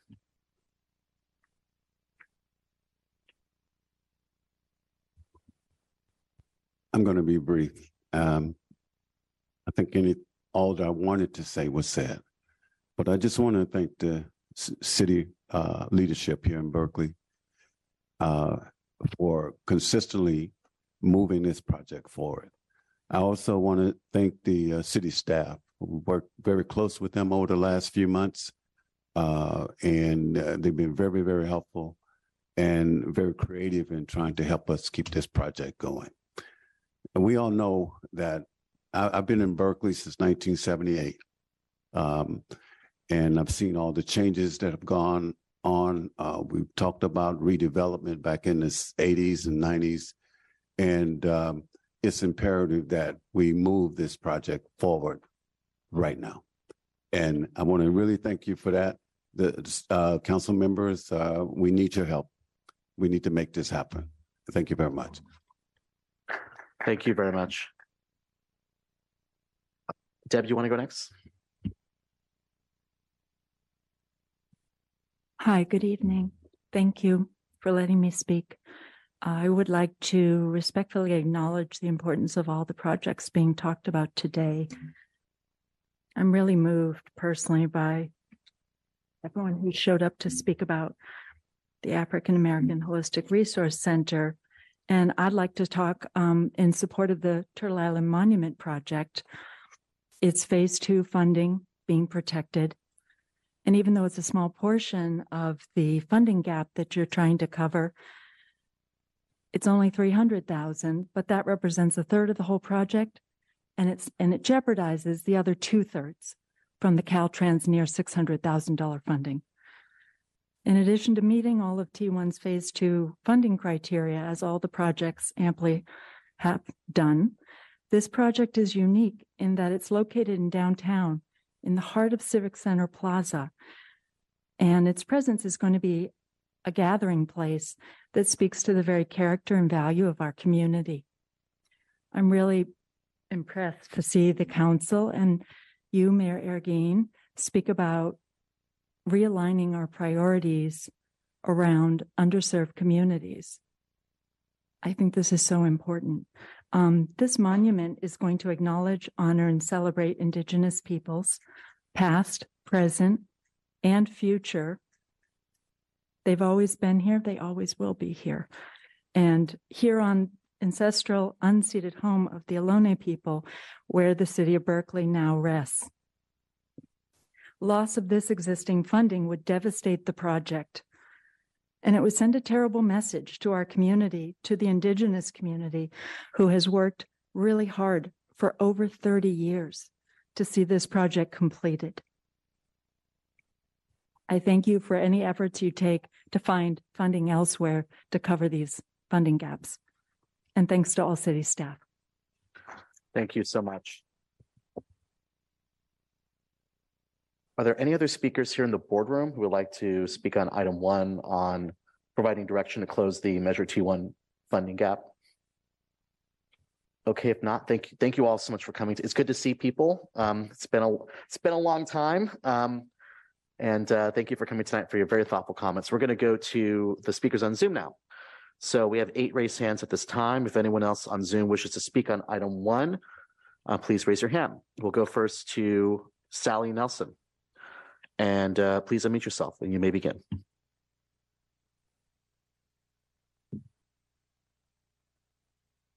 Okay, greetings. First of all, I want to say that I'm very moved by the earlier speakers for the African American Holistic Resource Center and hope very much that that goes forward.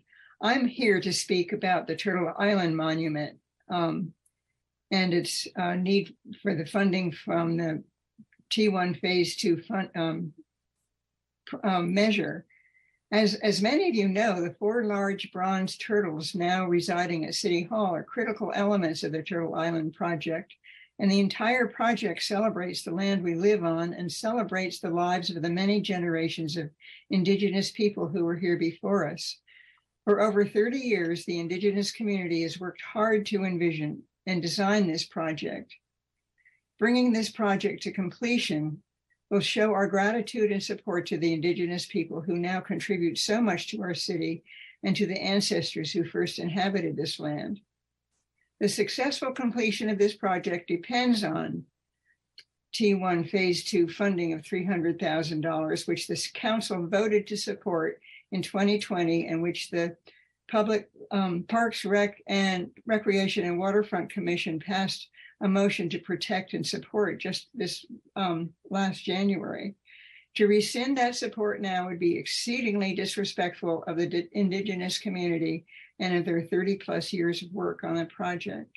So I urge you to vote to preserve the T1 Phase 2 $300 funding that would help bring the Turtle Island Monument to the completion that we would all celebrate. Thank you so much, and I really appreciate having heard the comments from the council members earlier and also from the people who were speaking as public comment in person.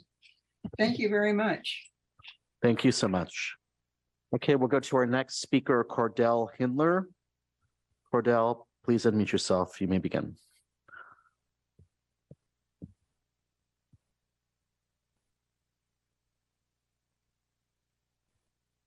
Cordell, are you there? Okay. We can hear you now, yes. Can you hear me? Yes. Yes. So good evening, Mayor Arreguín, members. As one of the speakers had mentioned, I was deeply moved by the African American Holistic Resource Center, and so I figured that they deserve this funding because it's important. And they want to have healing souls. I'm very moved by the group. So I'm asking that this funding should go to them. And the other concern I had was regarding the renovations of the bathrooms, and my concern regarding that is because of there's a lot of unhoused folks in parks, and so I'm worried about how it's going to be vandalized and that type of thing. So I'm concerned about the American Holistic Resource Center. So I would first for funding for them. So that's it, and I will yield my time to someone else. Thank you. Okay, we'll go to the next speaker, John Keener, followed by the caller with the number ending 297. John Keener, you should now be able to speak. Good evening, Mr. Mayor and Council. I'm speaking in three capacities this evening. One is as a resident that lives 3 blocks from the park on Alston and Roosevelt. The second is the CEO of the Downtown Berkeley Association, and third is the convener for the Community for Cultural Civic Center. I can't think really of a more public-facing project for our downtown. Civic Center Park is our only park downtown. Not only is this project incredibly important to the Indigenous community, and we need to proceed with utmost respect for their guidance and design, but this is really important for 15,000 residents who live in the downtown. Thousands of residents live in the neighborhood nearby. Berkeley High School students, thousands of them, Berkeley City College students, and the people who use the Veterans Building, the Maudel Schreck Building, and future users, the Teen Center, et cetera. That one of the reasons this project isn't maybe seen as public facing is this fountain for 30 years has been planned for redevelopment, and it's dreadful. It's a dreadful space right now. Please, please, please, incredible community input, great work by staff, and great input and obviously leadership in the Indigenous community. This is really important. We need to feel that we can move forward with the Civic Center, and this is a jewel to do it. Thank you so much. Thank you. We'll go next to the caller with a number ending 297. Please press *6 to unmute yourself.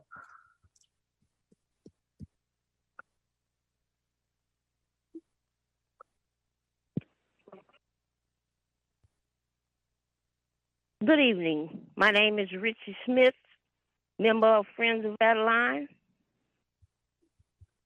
I'm here to speak on behalf of the Afro-American Holistic Center. Greetings to the employees. I'm a resident employee of South Berkeley. I have been working and hoping that the city would come together and approve the Afro-American Holistic Center. 10 years has passed, has been exhausted in dotting all the I's, crossing all the T's, and meeting the okay of the powers that be to approve this project. I'm in hopes that this will be approved, the structure will be built within my lifetime. All this time has gone by. I was in hopes that it would start building, hammering and nailing right after the first of the year, but I find that there are some problems with the project. People of color have suffered, have endured the red and black line in this community. And we are decreasing. I hope that you will have heart and approve this project and not prolong it. I'm 88 years old. I had hoped to cut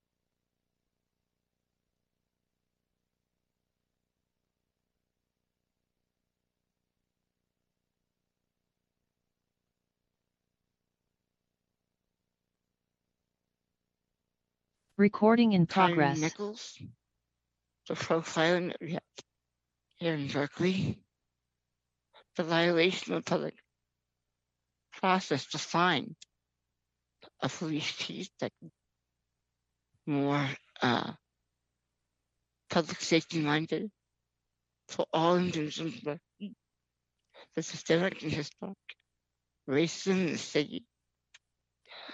We require a place where we can heal, support ourselves as community. Full stop. I cannot tell you as my experience as a Black disabled woman with a young child's community, even recently fighting for more inclusion and representation of the Hopkins Street corridor plan. I would like a place within the next few years where I could go and help my community weather and continue to be resilient. And will continue to happen in this city. So I ask you to fully fund the center, and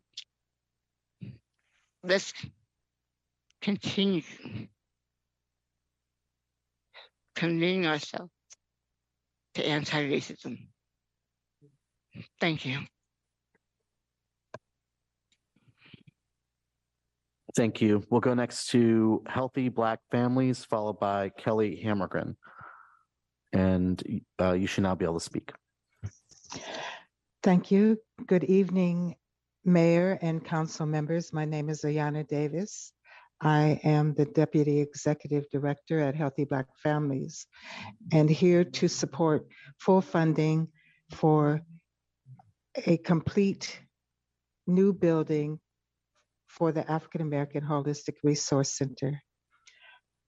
Healthy Black Families has been working with the ARC, as we lovingly call it, since we became an organization. And we support the ABPCN and the NAACP and all the other Black community members and organizations that have been part of the steering committee and the advisory committee. We support the recommendations of city staff that they also say this building needs to be new from the ground up so that we don't have any other surprises or any more expenses. We know that as we build an equitable Black Berkeley, and especially starting with the Adeline Corridor community development around the Ashby BART station development, the ARC is going to be a jewel as part of our equitable Black Berkeley. It will be a space for community and become a legacy for the city. As we move forward, working together, building together under the right to stay, right to return, and right to own, it will be a resource for our whole community.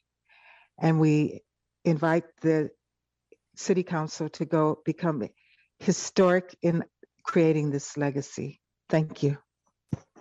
Thank you. Up complete. Okay, we'll go next to Kelly Hammergren, followed by Aaron Dean. Kelly, you should now be able to speak. Please proceed. Okay, thank you. On Turtle Island, we do not have a cost estimate for the latest design, and that needs to be done immediately. We don't know whether the cost of this design managed by PGA is 500,000 or 2 million or 1 million, just where it lands. So you should ask for that immediately. As far as the 1947 Center Street HVAC, we are going to in-person meetings, and we need to also pay attention to employee health. That needs to be taken care of. We just had a settlement on Measure 3. It was rejected by the California Supreme Court, which means that WHEDA is going to get money. And so we should be asking WHEDA to pick up the cost of the EIR or part of the EIR, and that would give us 2.96 million. And then we would have the money to pay for the docks as was originally requested and granted with the $15 million from the state that all of you worked so hard to get. There is reason to hear anger from the African American community regarding the Holistic Center. If the building structure is a problem, that should have been identified years ago and not at this last minute. And so if it really is not structurally sound enough for what was planned and it's back to the drawing board, then the community really needs to be brought back in. And we do need public bathrooms, and it's really hard to take one project out with this list, but we really should be looking where we can pull money. And right off the top, there's 2.96 million that could be used. And I would also ask if we could have the presentation from tonight posted. I've been looking for it because I wanted to go back over it, and it's not available. Thank you. Okay, we'll go next to Aaron Dean, followed by Claudia. And Aaron, you should now be able to speak. Good evening, Council. Can you hear me? Yes. Thank you. Thank you for taking my comment tonight. And I want to just start by thanking our staff on the Parks, Rec, Waterfront, and Public Works Department, and just say that the work that's been done so far with the T1 funds is really incredible, and it really is changing people's lives. If you go into the parks, you can see people enjoying the benefits. I'm here to speak in support of 3 items. The first is the bollards. It's only $150,000. It's the outcome of the good work of the Traffic Circles Task Force. 3 locations have been identified, and they're in different parts of the city. It is very effective infrastructure. I don't know if you saw the recent San Francisco Chronicle article written by John King. He looked at the effectiveness of bioswales and found that they were removing 45% of excess water from hitting the storm drains during one of the really, really big rainstorms that we had in January. And lastly, the bollards meet the T1 environmental goals to include environmentally sustainable elements such as bioswales for street projects. It's right there. I want to speak in strong support of Turtle Island. The Parks Commission voted their support for this in January 2023. They specifically approved the design concept to keep the $300,000 from T1 and to consider adding a water feature. For the financial reasons, I'm concerned this could jeopardize, if the funds are lost, the $596,000 from the Clean California grant. And 1/3 of the allocated budget has already been spent, $103,000 to $300,000 total. So we just need $200,000 more. This would help us, the city of Berkeley, act on their goals to honor the indigenous people. We have land acknowledgement. We have welcome to Berkeley Ohlone territory signs. And this would be a beautiful monument in the heart of our city to educate, honor, and a place for gathering and reflection on the history of the First Nations people from whom the land has been stolen. So I really hope that this can be funded fully. Thank you for your time. Thank you. We'll go next to Claudia, followed by Dorithia Duval, followed by Negin. Claudia, you should now be able to speak. Please go ahead. Hi, good evening. First of all, I want to thank Aaron for bringing up things I was going to bring up.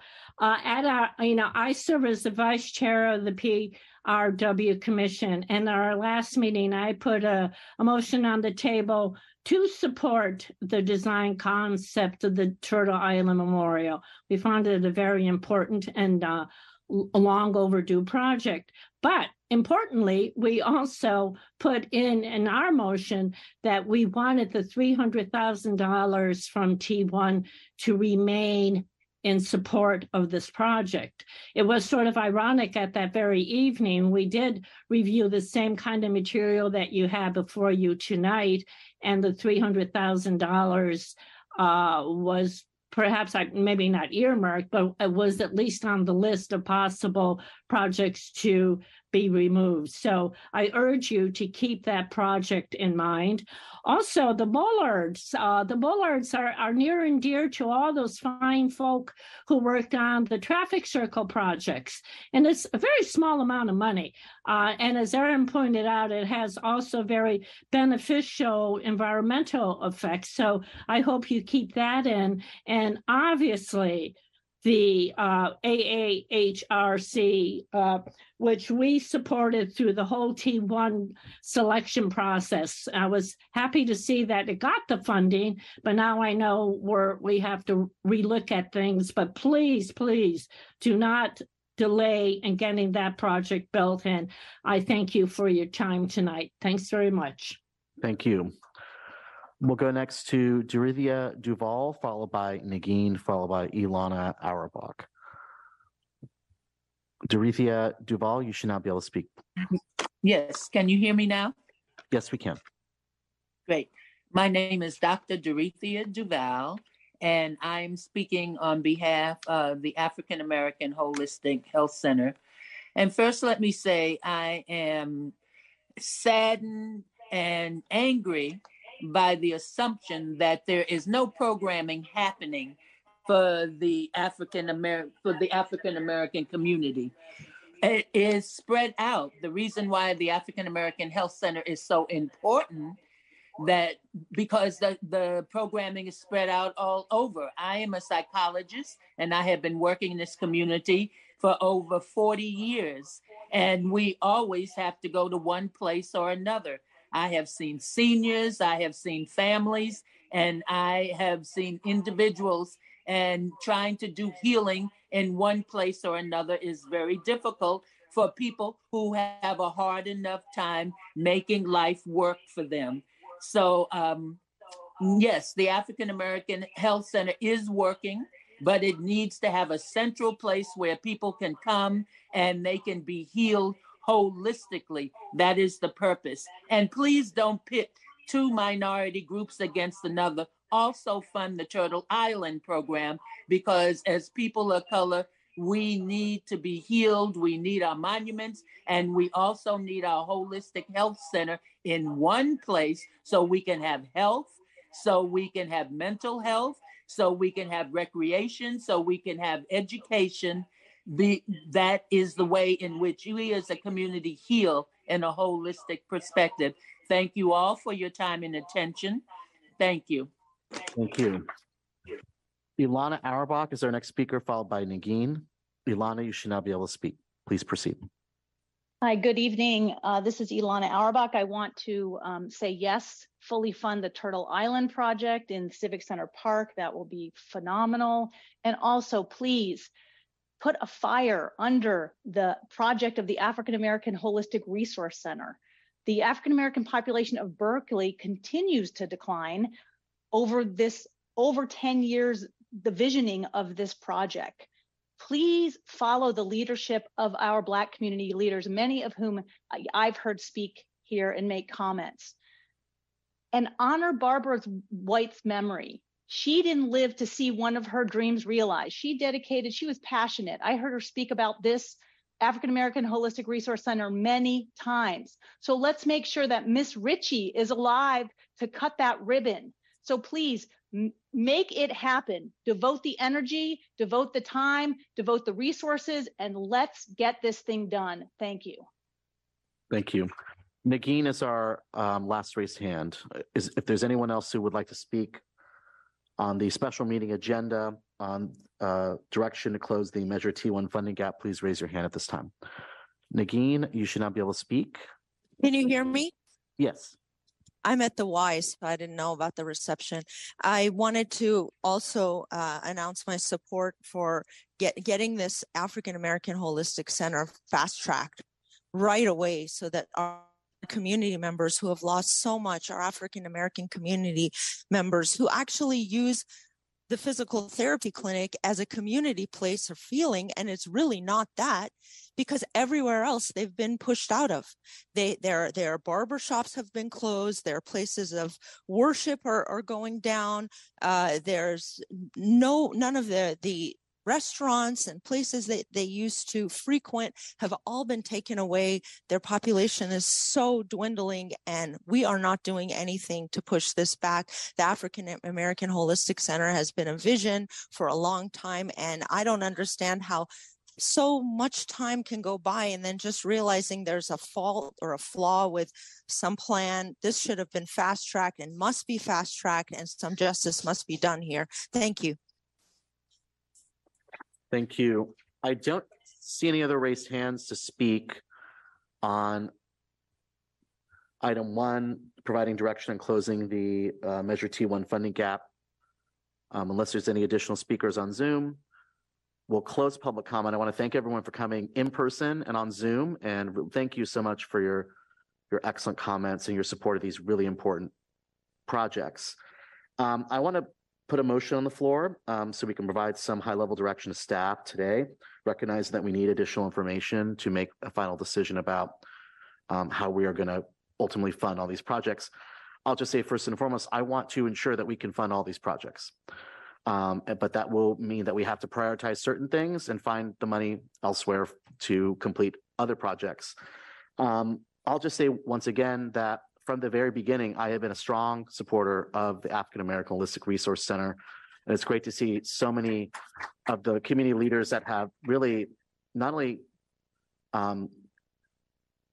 sort of birthed this concept, but have helped move it forward over the past several years here tonight. And I want to just honor and recognize the late Barbara White, who was a champion for this project. And I think it's our responsibility in memory of Barbara and so many people who have fought so hard for this needed community resource, that we do everything we can to move it forward and make a very clear statement tonight that we will fully fund the project. So I want to say first and foremost that as part of our action tonight, we need to make a very clear statement. We will fully fund the project. We will find the money. And I do think we do need to fully reconstruct the project, given the structural conditions that staff have raised. And that will enable us to start anew and to create a brand new state-of-the-art facility, which I think is something that our African-American and South Berkeley community have wanted from the very beginning. I do agree that building housing there is challenging, and it will delay the completion of this project. And while that was something I think we wanted to explore, just technically and just financially, it's just not possible. And we should not wait. We need to move forward now. So I think we need to make a clear statement that we will fully fund that project, and we will need to tear down and reconstruct the building at that site, given the structural problems. Second, that we make a clear statement that we will fully fund the Turtle Island Monument, which I agree is honoring the first people who were the first people here in Berkeley and are still here. And just like at the beginning of our meetings every month, we read our land acknowledgement statement, just like at the beginning, coming into our city, our signs say Ohlone territory. This is part of our ongoing recognition of our Ohlone people. And so much work has been done for over 30 years to get to this point. And we were able to get a significant grant from the state of California, which could be jeopardized if we don't move ahead. So that also needs to move forward. So the motion I want to make is to provide direction to the city manager that we will fully fund the full replacement of the African American Holistic Resource Center and work to complete that project. That we will continue to fully fund the Turtle Island Monument project to leverage the state grant funds that we have received and the private money that has been donated and the sweat equity that's been put in to make this project happen. And that we provide direction to staff to use the following criteria and come back to the city council with options for how to close the project funding gap. The criteria would include prioritizing public-facing or serving projects, those projects that have matching funds, and those that are in significant progress in the planning stage. And to look at all options, including grants, general fund excess equity, any additional funding sources to close the funding gap, including potentially deferring projects that do not meet the criteria that I've outlined. I once again think that, this is not in the motion, but that, projects that, serve the needs of our city organization are important, but we need to look at other funding sources like our general fund to support those projects. And that the city manager come to the Budget and Finance Committee to present their recommendations for the committee to provide its feedback before coming back to city council. So that's the motion I'd like to put on the floor. Second. Thank you. And Councilor Harrison, you're recognized.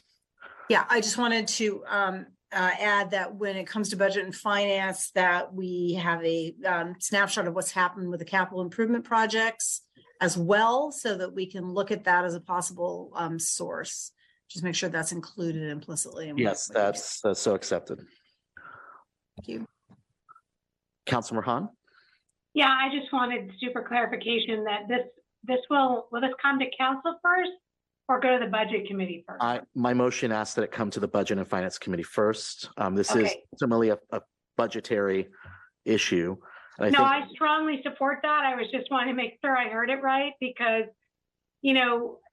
we're looking at this one bucket here, and I understand this bucket has, very, very significant constraints, the voter purposes, and it's a fixed amount of money, but I think we really need the Budget and Finance Committee to problem solve. We have other buckets, we have other years, and I have a lot of faith that we're going to be able to solve this. So I very much appreciate the motion. I strongly support it. And I'll thank the Budget and Finance Committee for figuring out a big win-win here. I'm also very, very supportive. I would not have voted for this if we were not making a commitment to provide the funding for the African American Holistic Resource Center. I just want to say for myself, that could include not just the amount of money we already committed, but if additional funds are required, I would like the Budget and Finance Committee to figure out where that money is going to come from as well. So not capped by the amount of money we already have in T1. And same for the Turtle Island project, but I don't think the dollar amounts are so significant. So I just really want to state my support for making sure that can move forward as quickly as possible. Thank you. Thank you. I see our city manager, Dee Williams-Ridley, wishes to speak. Thank you, Mr. Mayor, and thank you for that direction or the motion for that direction. One point of clarity that we need is that direction is truly needed on the square footage of the Holistic Resource Center. As you know, we are looking at 4,000 square foot new facility, but there is a desire by members of the committee to look at a 6,000 square foot. What I would recommend, if you are amenable, is to with recommendations that show a scenario for both a 6,000 square feet and also 4,000, just so that we can share with you what that picture would look like in terms of projects, things deferred and what have you. And you'll have an opportunity. Manager, I think that's a good suggestion. And Councilor Harrison, can we include that direction in the motion? Yes, I think that's excellent. Thank you. Thank you. Okay, we have a motion on the floor. Is there any further discussion from the City Council? If not, I'd like to ask the clerk to please call the roll. Councilmember Kesarwani? Yes. Kaplan? Yes. Bartlett? Yes. Harrison? Yes. Hahn? Yes. Wengraf? Yes. Robinson? Yes. Humbert? Yes. And Mayor Argine. Yes. Thank you. Okay, the motion does carry, and that completes the business for the special 4 p.m. meeting of the City Council. I'll move to adjourn. Second. That meeting. Seconded by Councilor Robinson. Let's call the roll on adjournment. Councilmember Kesarwani? Yes. Kaplan? Yes. Bartlett? Yes. Harrison? Yes. Hahn? Yes. Wengraf? Yes. Robinson? Yes. Humbert? Yes. And Mayor Argine. Yes. Okay, the 4 p.m. special meeting is now adjourned. And I think the regular meeting is on the same Zoom link, correct? So colleagues, please stay here. And if possible, we can roll into the 6 p.m. regular meeting, but I'd like to check with the clerk staff if we're ready and if we're broadcasting. I'd like to suggest we take a captioner break before we begin. We'll take a 15-minute captioner break and we'll be back and we'll start the 6 p.m. regular meeting of the City Council. So thank you. Thank you.